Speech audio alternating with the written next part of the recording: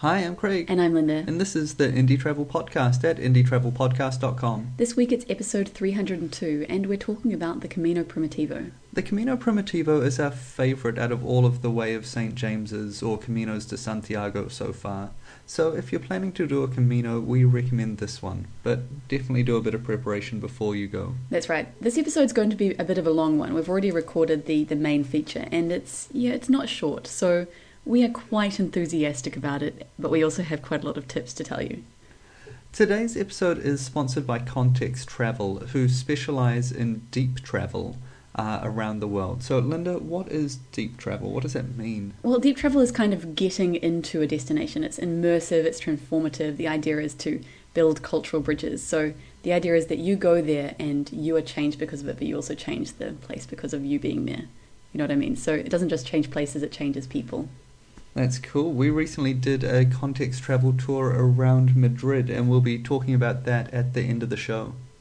Well, what have we been up to over the last couple of weeks? Well, it's actually been a month because we... No way. So really? We intended, as you know, to have a podcast every 2 weeks, and we failed once again because, well, we were walking the Camino de Santiago. So my idea was to record it in advance and then put it up, but we just haven't had time. So it's been a month since we last spoke, and since then we packed up our life in Alcalá de Henares, and we headed north with Janine to attend the Aro Wine Festival, which basically means throwing lots of wine at each other and other people. Yeah, you might have heard of La Tomatina, which we were at several years ago, which is the world's biggest tomato throwing festival. This is the world's biggest red wine throwing festival, and it was something else. Actually, we recorded a bit of sound from the festival in the town, so we'll play a bit of that for you now.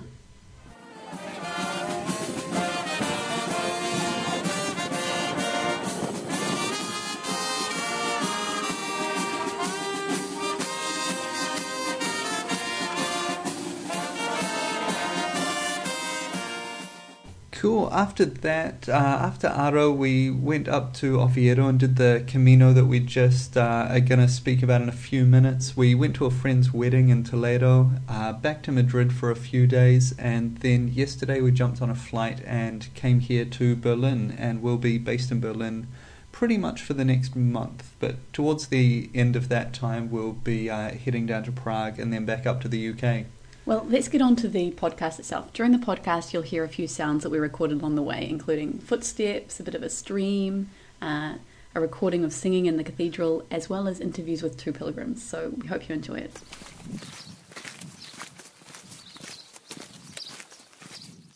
Today we're talking about the Camino de Santiago, and especially the Camino Primitivo, a 320-kilometre hike through Spain.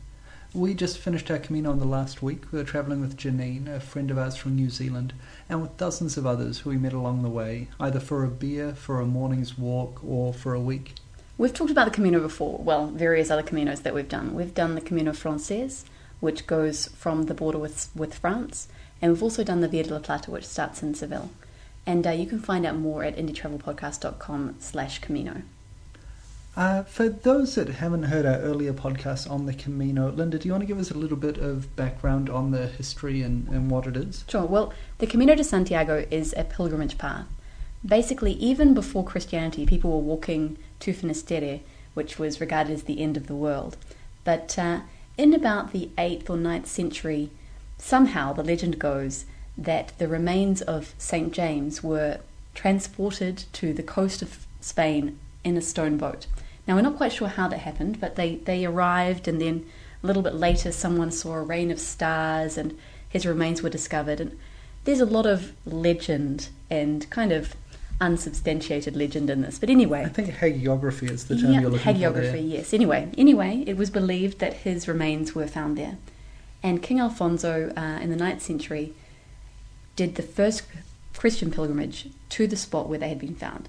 And he started in Oviedo, which is where we started our Camino. And this was the first Camino de Santiago. So he walked to the place where the remains were, and he ordered a basilica to be built. Now, since then, millions of people have walked to Santiago, and over time, various routes sprang up. And one of the most popular ones is the one I mentioned before, the Camino Francés, which goes from Roncesvalles on the border with France. About, if you imagine a line across Spain, about 100 kilometres inland from the northern coast, it goes all the way across, and it's about 1,000 kilometres. That's about 800. Well, it depends on where you start. Yeah. So we walked, when we did it in 2008, we started in Pamplona, and I think we ended up doing about 900 kilometres. Yeah, we took every single diversion we could. It was hilarious. The Camino Primitivo, though, starts at the Cathedral of San Salvador in Oviedo, and that's only around 300 kilometres away. So we estimated it was about 320 kilometres of hiking. And this time I had terrible feet, and so we took almost no diversions and made the straightest path we possibly could in order to actually get there and finish. The Cathedral of San Salvador in Oviedo was a very, very popular visiting point or a stopping off point for medieval pilgrims. There was a saying that said, "He who visits Santiago but not San Salvador visits the servant but not the Lord." So even if the people were coming in via the French way, at Leon they'd head north. I think it took about 4 or 5 days to get to Oviedo, where they visited the cathedral, saw the face cloth and various other relics that were stored there, and then headed along the Camino Primitivo to Santiago. Yeah, when you say face cloth, this is the famous face cloth that was meant to have covered the face of Jesus after he was crucified, and they brought his body down and put it in the tomb. And this was meant to be the wrapping cloth that covered his face. And it's on display at the cathedral in Oviedo, which we went and visited. Yeah, it was pretty impressive. They had this little room, it was quite small, but they had some really, really gorgeous reliquaries, including one that held the face cloth. And I mean, these are really, really beautiful pieces of art, you know, gold inlaid with precious stones, amazing. And that was just in this one tiny little room. And that was quite apart from the museum that you could visit, where there was lots of religious art. That was also spectacular. And being a Catholic pilgrimage, the end point is a cathedral as well. The Cathedral of Santiago, where every day at midday they have a pilgrim mass that's especially for those that have done their Camino or finished their pilgrimage. So here's a recording. We didn't take any recording during the Mass itself. This is the nuns that are teaching the call and response psalms that are going to be sung during the Mass.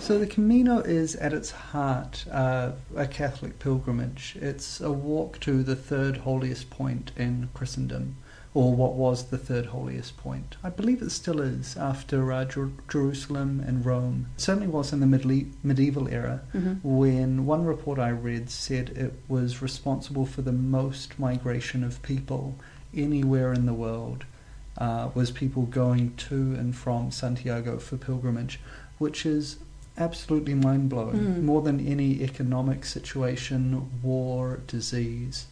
It was pilgrims walking to and from Santiago from all over Western Europe and as far away as Constantinople or modern-day Istanbul to go and do their pilgrimage there. Something I read along the way said that the Camino de Santiago is what created the idea of Europe, which I think I could agree with, because people were moving through. And can you imagine, if you're just in your own hometown and you're not moving, you know nothing about what's happening in the next valley, let alone the next country. But if people are going away and then coming back with stories about what's out there, that's what builds, I don't know, a global mind view. So I mean, yeah, I could believe that the Camino built modern Europe. Wow, that's a huge idea. Absolutely huge. Well, now it's walked by hundreds of thousands of people every year across multiple different tracks or caminos, and most of the people walking it now aren't doing it as a purely Catholic pilgrimage. They aren't doing it primarily as a religious act. That's right, yeah. I'd say most people these days are doing it either just for fun, to go hiking, or as a kind of semi-retreat, quite a lot of people we talked to said, they were having some trouble. Maybe they got laid off work, or they were a bit depressed, or they just needed to find themselves. And they thought 2 weeks or 4 weeks or 5 weeks or whatever time they had was time for them just to get away from it all. And I think that's a really good reason to do it. Yeah, all the time you're walking, you're meeting up with various people, and along the way there's places to stay, both private and municipal, kind of government-run albergues or hostels, where you can find refuge from the sun during the day and a bunk bed to sleep on at night. Yeah, they're called either albergues, which means hostel, or refugios, which is like a refuge. So they don't offer that many services, although we found it interesting because a lot of them offered Wi-Fi these days. So that was really quite different to what we thought of as a refugio in the past, which was more like bed and roof and water. Yeah, electricity if you're lucky. But yeah, the facilities are growing to match the growing tourism. But yeah, so you're not walking by yourself, and you're not walking in an isolated area a lot of the time. You're walking from town to town, and there are towns that are popping up anything between 2 and 12 kilometres. Yeah. You normally hit either a collection of farmhouses, a small village with 15 to 30 houses, or a town. And so what we'd often do is walk for a couple of hours, stop for a coffee, and then you'd be catching up with people that left half an hour before you, and there'd be people coming up behind you. So you'd have a chat and get a little bit of trail gossip, and then people would drift off again in new groups or by themselves as they finished up their drinks and their snacks. So we chose to do the Camino Primitivo. In the past, as I mentioned before, we did the Camino Francés, and we've also done the Via de la Plata. And we chose this one partly because, well, it was a 2-week walk and we had 2 weeks. And partly because we'd heard that it was really amazing in terms of landscape. And I think we chose well. What do you think? I mean, you had really terrible feet because your shoes broke and you didn't fix them. But what did you think of the actual walk? Do you think it was worth doing? Oh yeah, absolutely. I think it was definitely the prettiest of all of the Caminos. It had the least amount of road walking that we've done on definitely. any of the ones in the past. It had the most countryside, and even though we were passing through some rather, fragrant farmland areas at hot points in the day, I remember it being worse on the Francés, or passing smellier farms more often on the Francés might be more accurate. We had a couple of large hills, really, not small mountains, to cross over, and one of them was actually almost like hiking. I felt like I did about 20 minutes of really technical walking, going over the hospitales. Yeah, it was great. We had been warned that the Primitivo was the most difficult of the Caminos, and we were choosing the route partly for ourselves and partly for Janine because she really wanted to do a Camino. And so for months before we were talking about which one are we going to do, and we kind of had 4 choices. We could do the Camino Francés, we could do the Norte, we could do the Camino San Andrés, which is the last part of the Via de la Plata, or we could do the Primitivo. And we chose against the Francés because we'd already done it, and also at this time of year it was going to be packed, because it's the most popular route. The Norte, well, it was a good option, but the stages each day was going to be quite long, and also we quite wanted to do the whole thing from the border with France, so we thought, maybe it would be better to do that one later. The San Andrés was our favourite so far, I'd say, but we had done it before, so we were left with the Primitivo, which we were warned was really difficult. And yes, it was the most difficult of the Caminos we've done so far, but it was not difficult. No, compared with hiking in New Zealand, it was ridiculously easy. There was no technical walking. There was no point where you had to worry about where you were putting your feet. There were no drop-offs or cliffs or nothing like that. It was rolling hills. There are a couple of days where we had kind of up for an hour, and you'd walk uphill and relatively steep for an hour, and that was hard, and you had to stop, and you're puffing, and that kind of thing, or maybe half an hour or 20 minutes. Yeah. So, it was hiking, right? but it was on a path that was 3 meters wide. Yeah. It wasn't... it was never dangerous. It wasn't tricky in any way. So when people tell you it's the most difficult, It stretches your endurance a little bit further, but there's still plenty of... I mean, the longest we went without a cafe was about 20 kilometres. So there's still plenty of infrastructure around. The path is super safe and super well marked.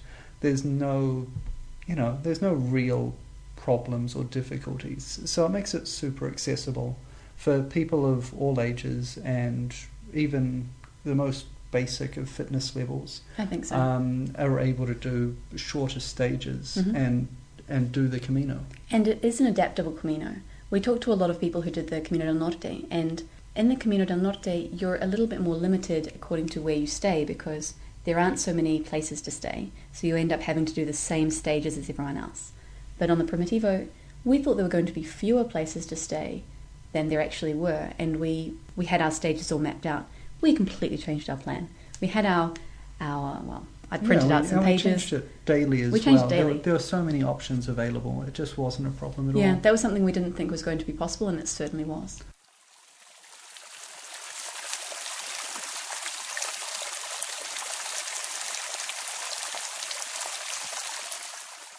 Great, so that maybe hopefully gives you a taste of the Camino, what it is and what this one was like. Let's talk practicalities for a few minutes. What do people need to know before they go on a Camino? What steps do they need to take before they go on a Camino? I'd say the first thing to do, number one, is choose your route. So we've talked a little bit about the different Caminos de Santiago, and you needed to consider how much time do you have? That was a big factor for us because we knew we only had 2 weeks. Our friend Dave is going to do a Camino soon. He's got as much time as he needs. He's got 4 or 5 or 6 weeks. So it's a different consideration for him. You also want to consider the time of year. If you're going in winter, then you might not want to do one that crosses the Pyrenees or the Alps or something like that. You want to consider the weather. When we were looking at the Via de la Plata, we didn't consider what the weather was going to be like in the middle of our route. We considered the beginning, we considered the end, but we didn't look at what was happening in Extremadura. And it snowed, and it hailed, and we got rained on, and it was just a bit difficult. And we just didn't have the resources for that. Yeah. So choosing your route is definitely number one, followed closely by consider carefully what you need to pack. The recommendation is take less than 10% of your body weight. So if you're about 70 kilos, 80 kilos, you want to be taking around 7 to 8 kilos of stuff on your back. And that's quite possible. Yeah. I think I bought specially for the Camino a 40-litre pack. It was €40, I think, and it was more than suitable. In there I had a sleeping bag, I had our ultralight plates and cups and a spork, pack of instant coffee for the mornings just to help that little kick. A spare pair of shorts, 2 t-shirts, and first aid toiletries kit, and socks, undies. You had your silk sleeping bag liner as well. Yeah, silk sleeping bag liner and rain jacket and a pack cover, and the charging gear for my phone and my laptop, which pushed me over the edge. That was what made it. And also water bottles. That's important as well. Definitely. I had 2 water bottles, one on either side of my bag, of about 500, 600 mils each. Craig had his platypus, which has the hydration system, a big hose. Yeah, that's 3 litres. Yeah. So that is as heavy and light as I need it to be for the day. Mm-hmm. I think the most important thing to think about is clothes, because a lot of people pack far too many clothes. You need to consider, and the time of year is also going to be important for this, but you need to consider what you're going to wear on your feet, so choose some good boots and break them in. Good socks. I wore 2 pairs of socks at the beginning of the hike, but I ended up getting a heat rash. So it depends on how you work it, because if you just wear 1 pair of socks, you're more at risk of blisters. If you wear 2, you get hot feet. And then, apart from socks, you need either shorts or trousers. Janine had a skirt, actually. That was quite interesting. She said it was really comfortable. 2 t-shirts, if you're a girl, a sports bra, a hat or sunglasses or both. Yeah. But you really only need two changes of clothes. That's right. So 2 bottoms and 2 tops. Yeah, that was going to be my point. So you walk in 1 set of clothes, you get to your albergue mid-afternoon, you have a shower, you get changed into the other set, and you hand wash the other ones and hang them out to dry. And most of the year and most of Spain, things are going to dry before, overnight, without a question. The only thing you might want to double up on is an extra pair of socks. Because you can put on slightly damp clothes in the morning, but slightly damp socks is a demotivator. I also took an extra couple of pairs of undies. I had 4 pairs of undies because walking in wet undies is just no fun. And, I didn't need... probably 3 pairs of undies is more than enough. I took 4, but I think that was the right decision. Also, talking about washing your clothes, a lot of the albergues have washing machines. So if you're travelling with a group of people, you can combine together, put all of your clothes in and wash them. And for a couple of euros, you're done. Before we move on, talk a little bit about what kind of guides you could be reading or could be looking at buying. Yeah, there are definitely a lot of guides to choose from. In the past, we've used the Confraternity of St. James books, but we found them quite heavy. The way they're printed on just A4 paper, and you can definitely get guides that are kind of more information dense. This time, I was looking online. I found all the information I needed actually online. There's a Spanish website from a supermarket company of all things that provides really, really good quality information called Eroski. And what I did was I downloaded the PDF of the Camino Primitivo, and I took screenshots of the most important information from each page, which was the topography and the distance between towns, as well as a little map.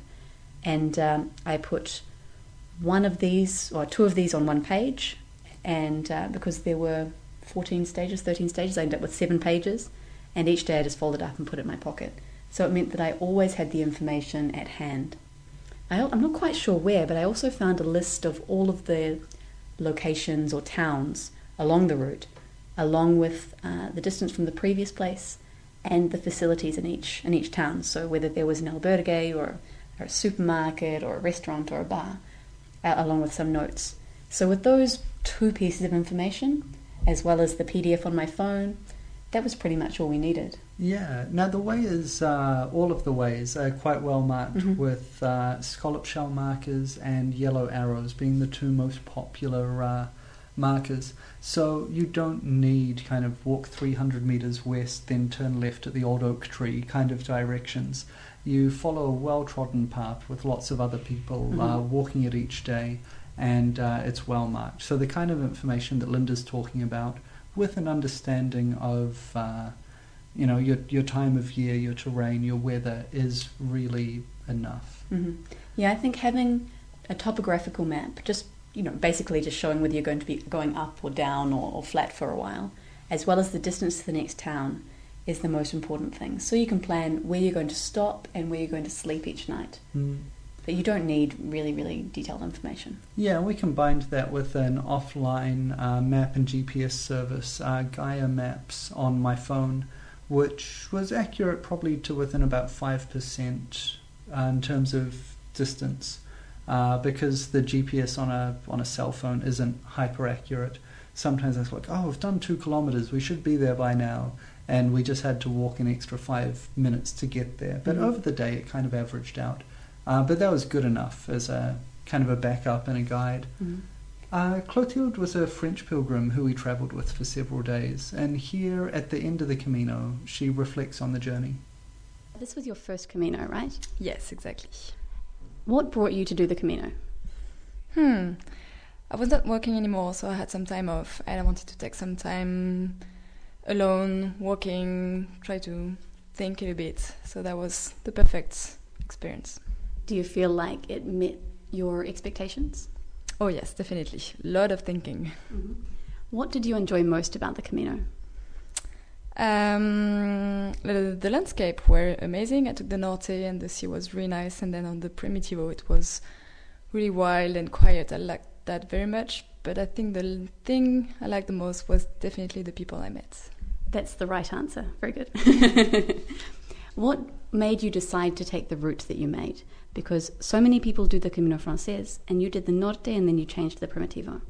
The answer is in the question. I took the Norte because so many people do the Frances, and I was kind of afraid it would be crowded, and I wanted this quiet and alone time. So that's why I took the Norte. And after 3 weeks, I thought maybe I could change and see some different landscape and try to do the Primitivo and not finish the Norte. What did you not like about the Camino? I think what I found really hard on the Camino is learning to let go of people, because you work with some people and then at some point you make different decisions. Some people want to walk slowly, not faster. So you have to just quit the people you met, and that's really difficult. What is one thing you brought with you that was absolutely essential and you're so glad you brought with you? A big towel. I have a huge towel in my small backpack. It was so nice. That was my little thing. A small luxury, right? Yeah. What advice would you give to someone who is thinking about doing the Camino for the first time? Don't think too much. Just do it. Thanks, Clotilde. Okay, so we've talked about before the journey. What about during the journey? I guess the biggest thing is where you sleep and what you eat, right? Mm-hmm. That's it. So we've talked earlier about the accommodation, the albergues, the refugios, and also the private accommodation that you can get in pensions, B&B kind of accommodation. Hotels in some cities. Yeah, as well as private albergues and refugios, which are more or less the same, but charge a bit more and are for-profit instead of being funded by the council on a donation basis. So most of the time the albergues, you're paying for a place in a dorm room, and the dorms really vary widely, but it's not uncommon to have, say, 12 to 30 people in a dorm. On the French way and nearer the end of the route in the last 150 kilometers, you get some mega dorms, which are like 200 people, just giant halls crammed with bunks. We tended to avoid those. There weren't that many on our route. I don't remember any on the Primitivo, actually. Yeah. I remember them from the Francais, but we didn't run into any where we were.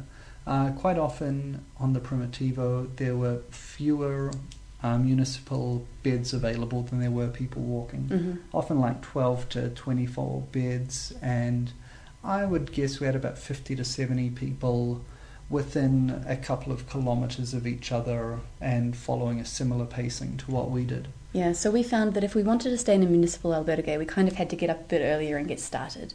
And that was fine, but in some cases it just wasn't going to work. I mean, there was one place that only had 10 beds, and there was no way we were going to be one of the first 10, especially because sometimes people are staying ahead of you and they're doing a shorter route, a shorter stage that day, and so they're going to get there first.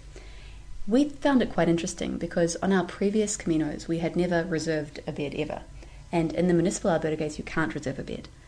But on this one, because of the private albergues taking reservations, we ended up making lots of phone calls and reserving beds, and that was quite good because it meant we didn't have any stress during the day. We didn't have to worry about whether we were going to get a bed in the place we wanted to stay. It was all sorted, and we just arrived, said our name, and checked in.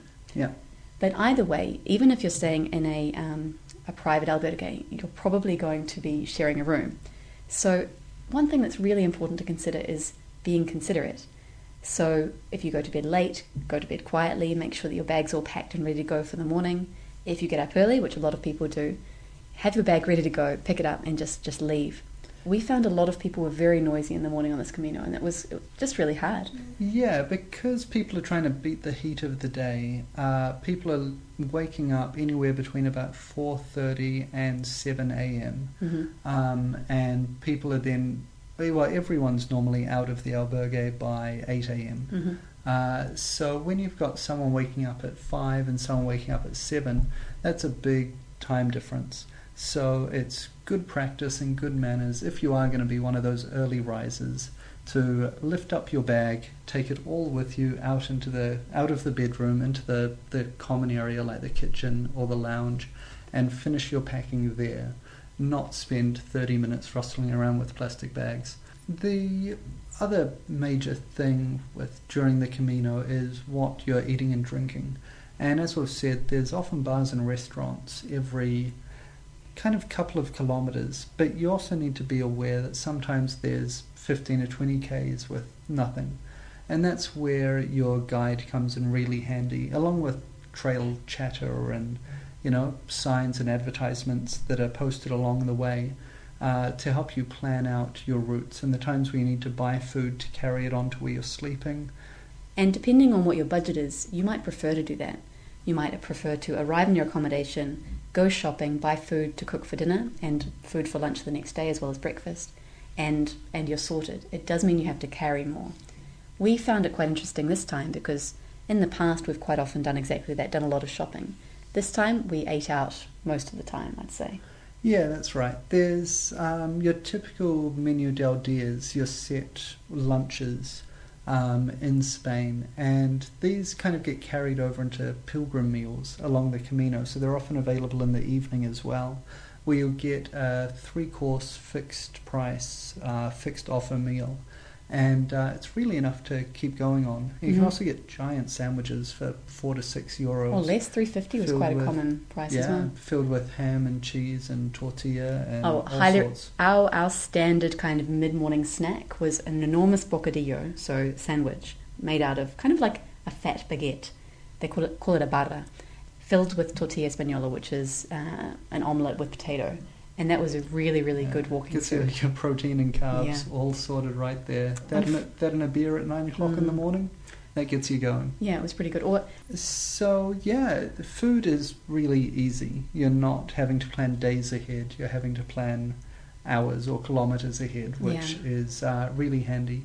You'll want to have a basic first aid kit with you. Some of the biggest issues on the Camino are obviously problems with your feet, ankles, knees, and all the tendons that run between there. And for people that have bags that are too heavy, or bags that are ill-fitting, you start to look at back problems and things. Your other major problems are sunburn and dehydration, and then very, very occasionally like insect stings and stuff like that. Just a normal kind of risk you have while being outside. I had hay fever, not this time, but my last Camino I had hay fever, so it's really good to have antihistamines with us. Someone got a bit of food poisoning, so we needed loperamide. Ibuprofen is really, really useful for any kind of aches and pains or headaches. Make sure you've got a really well-prepared first aid kit. We used a lot of things in our first aid kit. We had 2 bandages and we used them both. We used the ibuprofen and the pyramid. I was going to say something something gets sun. So your sunscreen. Sunscreen is essential. Anti-inflammatory painkiller. Yeah, I mean, it's not like you get injuries. You get blisters and you get muscle aches. So we had stuff called phlogoprofen, which is an ibuprofen like gel. An ibuprofen gel, that you just rub on and massage in. We had some radiocelil, which is a liniment for like massaging into muscles, which was sore. And then we had things against blisters. So we had Compeed. I'm not convinced it's the best. It's a very good solution, but it's a good short-term solution. But it seems like the longer you become addicted to them because they soften up the skin. So the longer you use them, the longer you have to use them. I would recommend having a pack of Compeed in your first aid kit, and also we use betadine to treat our blisters as well. But there are so many different ways of treating blisters. If you have had blisters and you have your way of treating them, do that. Well, it's quite funny talking about medication right now because our next interviewee is Pablo. He's a pharmacist from Madrid, and he was on his second Camino. So Linda caught up with him in Santiago. What did you like best about the Camino? I liked to meet people from all over the world and also talk to the local people from the small villages, especially that. Yeah. And what did you find difficult about the Camino? I found difficult the long stages because there were, especially in the first days, very long stages and with little supply points. That's mainly... And also the weather, which we had a heat wave this year, so that were the most difficult things. Only physical things, not mental. Did you do a lot of thinking on the Camino? Yeah, a lot. I thought about my family and my friends, and my job, everything, and my future, my past, everything. Yeah. Great. And what advice would you give to someone who is thinking about doing the Camino for the first time? That's a hard question. Yeah, I would advise to not be impressed by it. Take it easy in the first days especially, and follow her or his own pace. Yeah, That's what I would do. I think that's really good advice. Thanks, Pablo. Well, the whole point of doing the Camino is to get to Santiago. No, the end point of the Camino is Santiago. Right. Santiago de Compostela, as it's also known, is near the west coast of Spain, up near the north, up above Portugal. And so once you get there, there's kind of a thing to do, right? So you go into the pilgrim office where you hand in your pilgrim passport, which has been stamped at each of your points of accommodation along the way. We should have mentioned that at the beginning, that you need to get your pilgrim passport before you start and get it stamped along the way. That's kind of important. That is. Make sure you put those in the written show notes. I will. And then, so you hand that in, and you get a certificate of completion of pilgrimage. And you can, this year they had a new option where you could pay a couple of euros more. It's free or by donation to get your certificate of pilgrimage. They recommend a €1 or €2 donation. Then you could pay an extra €3 to get one with the date, the distance between your starting point and your finish point, based on the official lengths between towns. So you could apply to get that. One woman we met had walked all the way from her hometown in Belgium, and so she had one that was like 2,800 it was like or something 2,500 kilometers. Yeah. So that was totally worth it. We thought it was a bit sad to only do 320. Yeah, I was like, not really worth it. It was hilarious. Afterwards, we were in A Coruña, and Janine and I went for a massage, and I said to the masseuse, I've just done this Camino. And she said, how long did you walk for? And it's like, just 2 weeks. And she and her friend were both amazed. I said, how many kilometres was that? And I said, only 320. And they're like, only what? Because, in Camino circles, I don't know, people walk for as long as they walk for, and that could be 5 weeks, 6 weeks, 2 months, And for us, 2 weeks just seemed a little bit short. However, it's important to remember that the Camino is as long as you make it, so whatever you choose to do is the right choice. Absolutely. So every day, as we mentioned earlier, there's a 12 o'clock mass that goes on, and so we try and make it to at least one of those. One for the closing ceremony, right? It feels like a completion. Yeah, you've made it, you've done it, this is the end. Yeah, it's a good chance to keep your eyes out in the crowd for other people that you've walked with, and you can go and kind of catch up with them afterwards, which is great. If you're going to go, the mass starts at 12, but if you want a seat, you need to be there around 11 a.m. because it's standing room only every day of the week. After the mass, we go around and join the queue, depending on how fast you can move. The queues of differing lengths, but straight after mass is a good time to go, and you can walk up behind the big statue of the Apostle St. James, and give him a hug. And so you go and hug the apostle, and then you go down into the crypt, and you can see the silver casket which has his remains, or someone's remains, but remains. We'll go with faith. We'll go with his remains, and then head on out for lunch around 1:32. Yeah, and we quite often go to one particular restaurant called Casa de Manolo, which is in the Plaza de Cervantes. And, the food is okay, it's not spectacular. It's €9.50 for a menu del dia, which doesn't include wine, which was a bit disappointing. But it's really big, and you can make a reservation. I think we made a reservation for 12 this time, 12 or 14 people, and you could fit 4 or 5 groups that size, which is quite uncommon for Spain. A lot of their restaurants are kind of 6 tables for 4 people each, Yeah, it's a very pilgrim-friendly place to go for a last lunch or last dinner. So in your last couple of days on the Camino, you can talk to the people that are going to be arriving at around the same time that you're keen to catch up with, and go and have one last meal together, which all together, getting your Compostela, going and doing the Mass, giving St. James a hug, and then going out to lunch with everyone puts a really nice finish onto your Camino experience. Yeah. This time what we did was we stayed in Monte de Gozo the night before coming into Santiago, and that's only 4.5 kilometres from the city. And I think that was a really good decision, because it meant that we arrived there, we rested, we had a meal, and the next morning we got up, we only had an hour to walk into the city. We could check into our hotel, get our Compostela, go to Mass and everything. It was all easy. We had the whole day. We were not completely exhausted. And I think that was a really good decision. Yeah, well, if you go from further back, your last 3 to 5 kilometres, you're walking through the industrial outskirts of the city and then the suburbs, and then... It's not the most beautiful. It's not that pretty. You're walking through the outskirts of a modern city, right? And then you get into the centre. So for me, it's nice to do that in the morning when I've got energy, instead of as the last 5 kilometres of after a long day, 20 to 30 kilometre day when you just want it to finish. Yeah. It's a very big change in mindset. Yeah. So after you arrive in Santiago and you have a slice of tarta de Santiago, which is an almond cake that is definitely worth trying, what do you do next? Well, you can keep walking if you want to. You can go on to Finisterre, which is about another 3 or 4 days hike. I think it's about 100 kilometres. And you can also go to Muxia, which is another coastal town. If you go to either of those places, you'll get another certificate of completion because they are both regarded as endpoints of the Camino.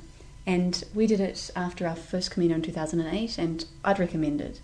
But it's very pretty. It's great. The problem I had was that I'd kind of seen Santiago as the end point, and then suddenly we're continuing the next day to keep walking. So I was quite tired. I'd recommend having a couple of days in Santiago before you do that, if you do decide to continue. Santiago's a major transport hub as well. So you have a very good train station for Galicia with lots of good connections. You have the airport. You have connections down into Portugal, as well as back into Madrid and the big international airports. There's direct flights from various places in Europe straight in and out of Santiago, and also just up the road in A Coruña, just down the road in Porto in Portugal. So there's lots of options for either continuing your journey in the Iberian Peninsula or jumping straight out to somewhere else. So thanks to Clotilde and Pablo for coming on the show, and thanks also to the rest of the Smurfs, Janine, Gabrielle and Nancy. It was a really special time, very personally challenging for me. I think that was my biggest takeaway from this one, was being sore from day one and learning in myself about how I deal with that pain and how I process it, and that bloody determination and stubbornness. How about you? What was your big your big takeaway, or a magic moment, or something special that stands out? I had a couple of things. I learned a lot about myself. I learned that I need to be around more people. I was able to be a lot more extroverted on this Camino than I have been recently, because it's just been the two of us. And so that was really good. I learned that apparently I'm a good organizer. I thought that I had done a lot less organization for this Camino than I had in the past, but somehow I was the organizer of the group, and I got a reputation for that. So that was really interesting. And I also got a lot more confidence for speaking on the phone in Spanish, things like that.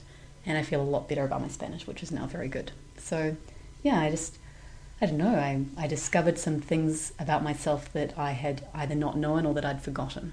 And that was really good. Nice. Oh, that's the Camino Primitivo.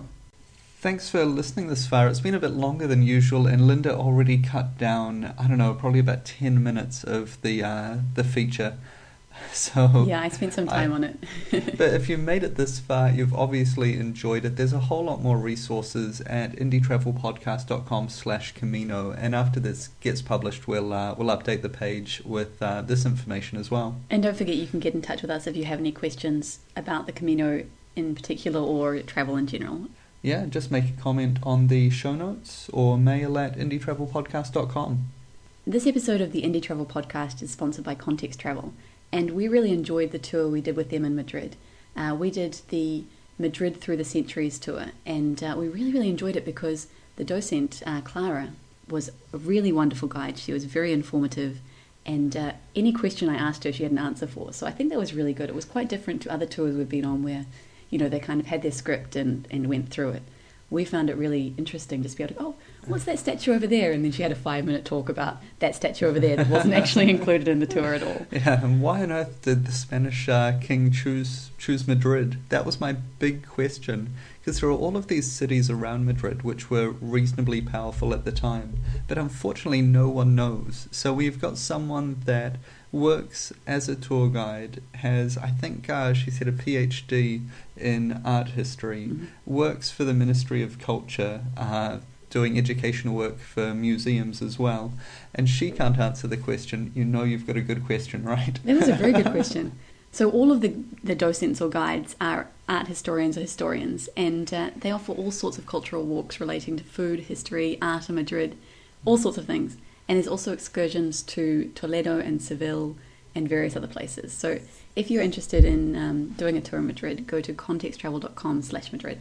Yeah, and they have heaps of other locations. We really enjoyed it. It was really in-depth and ticked all the boxes. So contexttravel.com and check them out. Well, we are having to pack up our hotel room because we had a bit of a disaster yesterday. We were actually getting on the plane. We were in the air bridge, walking towards the plane when the phone rang.